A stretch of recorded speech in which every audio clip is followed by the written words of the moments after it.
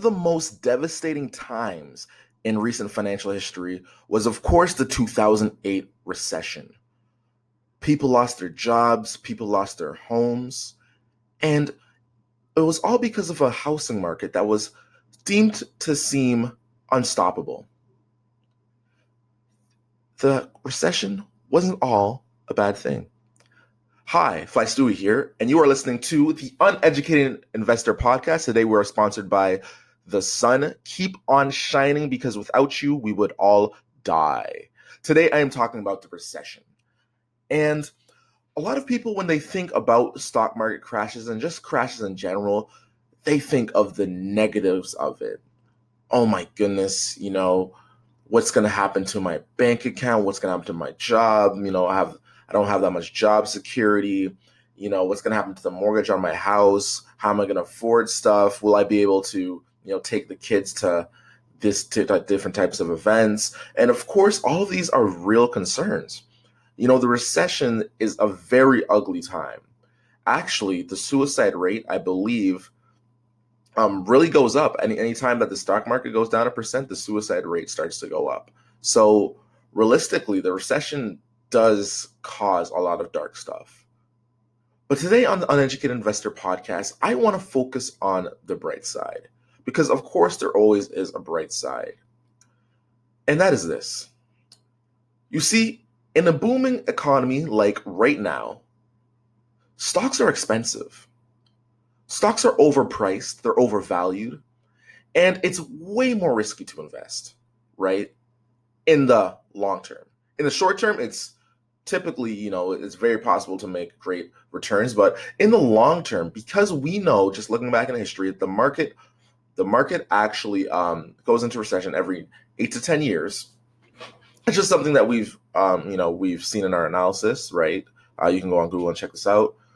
Right now, since the recession, last big recession was 2008, really, we are basically in prime territory for another one. The economy has been recovered for the past 7 years. It's really just been going up and up and up. And by investing now, you are you're in line for just some very risk. That's just the gist of the whole thing. Now, one of Warren Buffett's famous quotes that he says is, "Be fearful when others are greedy and be greedy when others are fearful." And that's why I'm a little fearful of the market right now. I'm fearful because others are greedy. Right now, the stock market is always setting record highs, and it's very volatile, right? It goes up, it goes down, it goes up, it goes down. However, the best time to invest in stocks is when the market's down.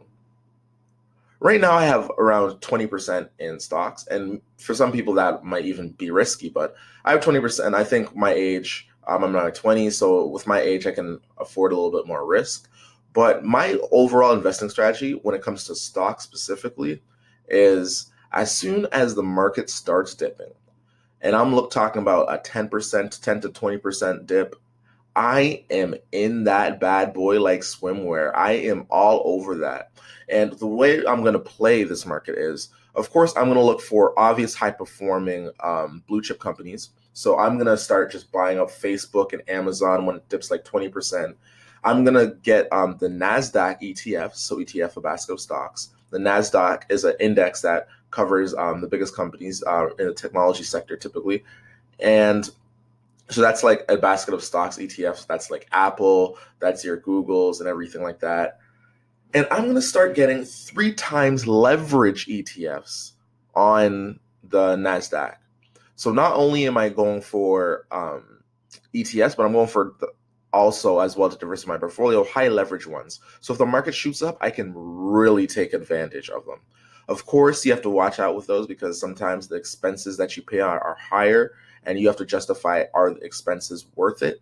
But all in all, I am going to strike like crazy. Right now, I have a lot of my market in actually, a lot of my portfolio in actually Forex trading, right?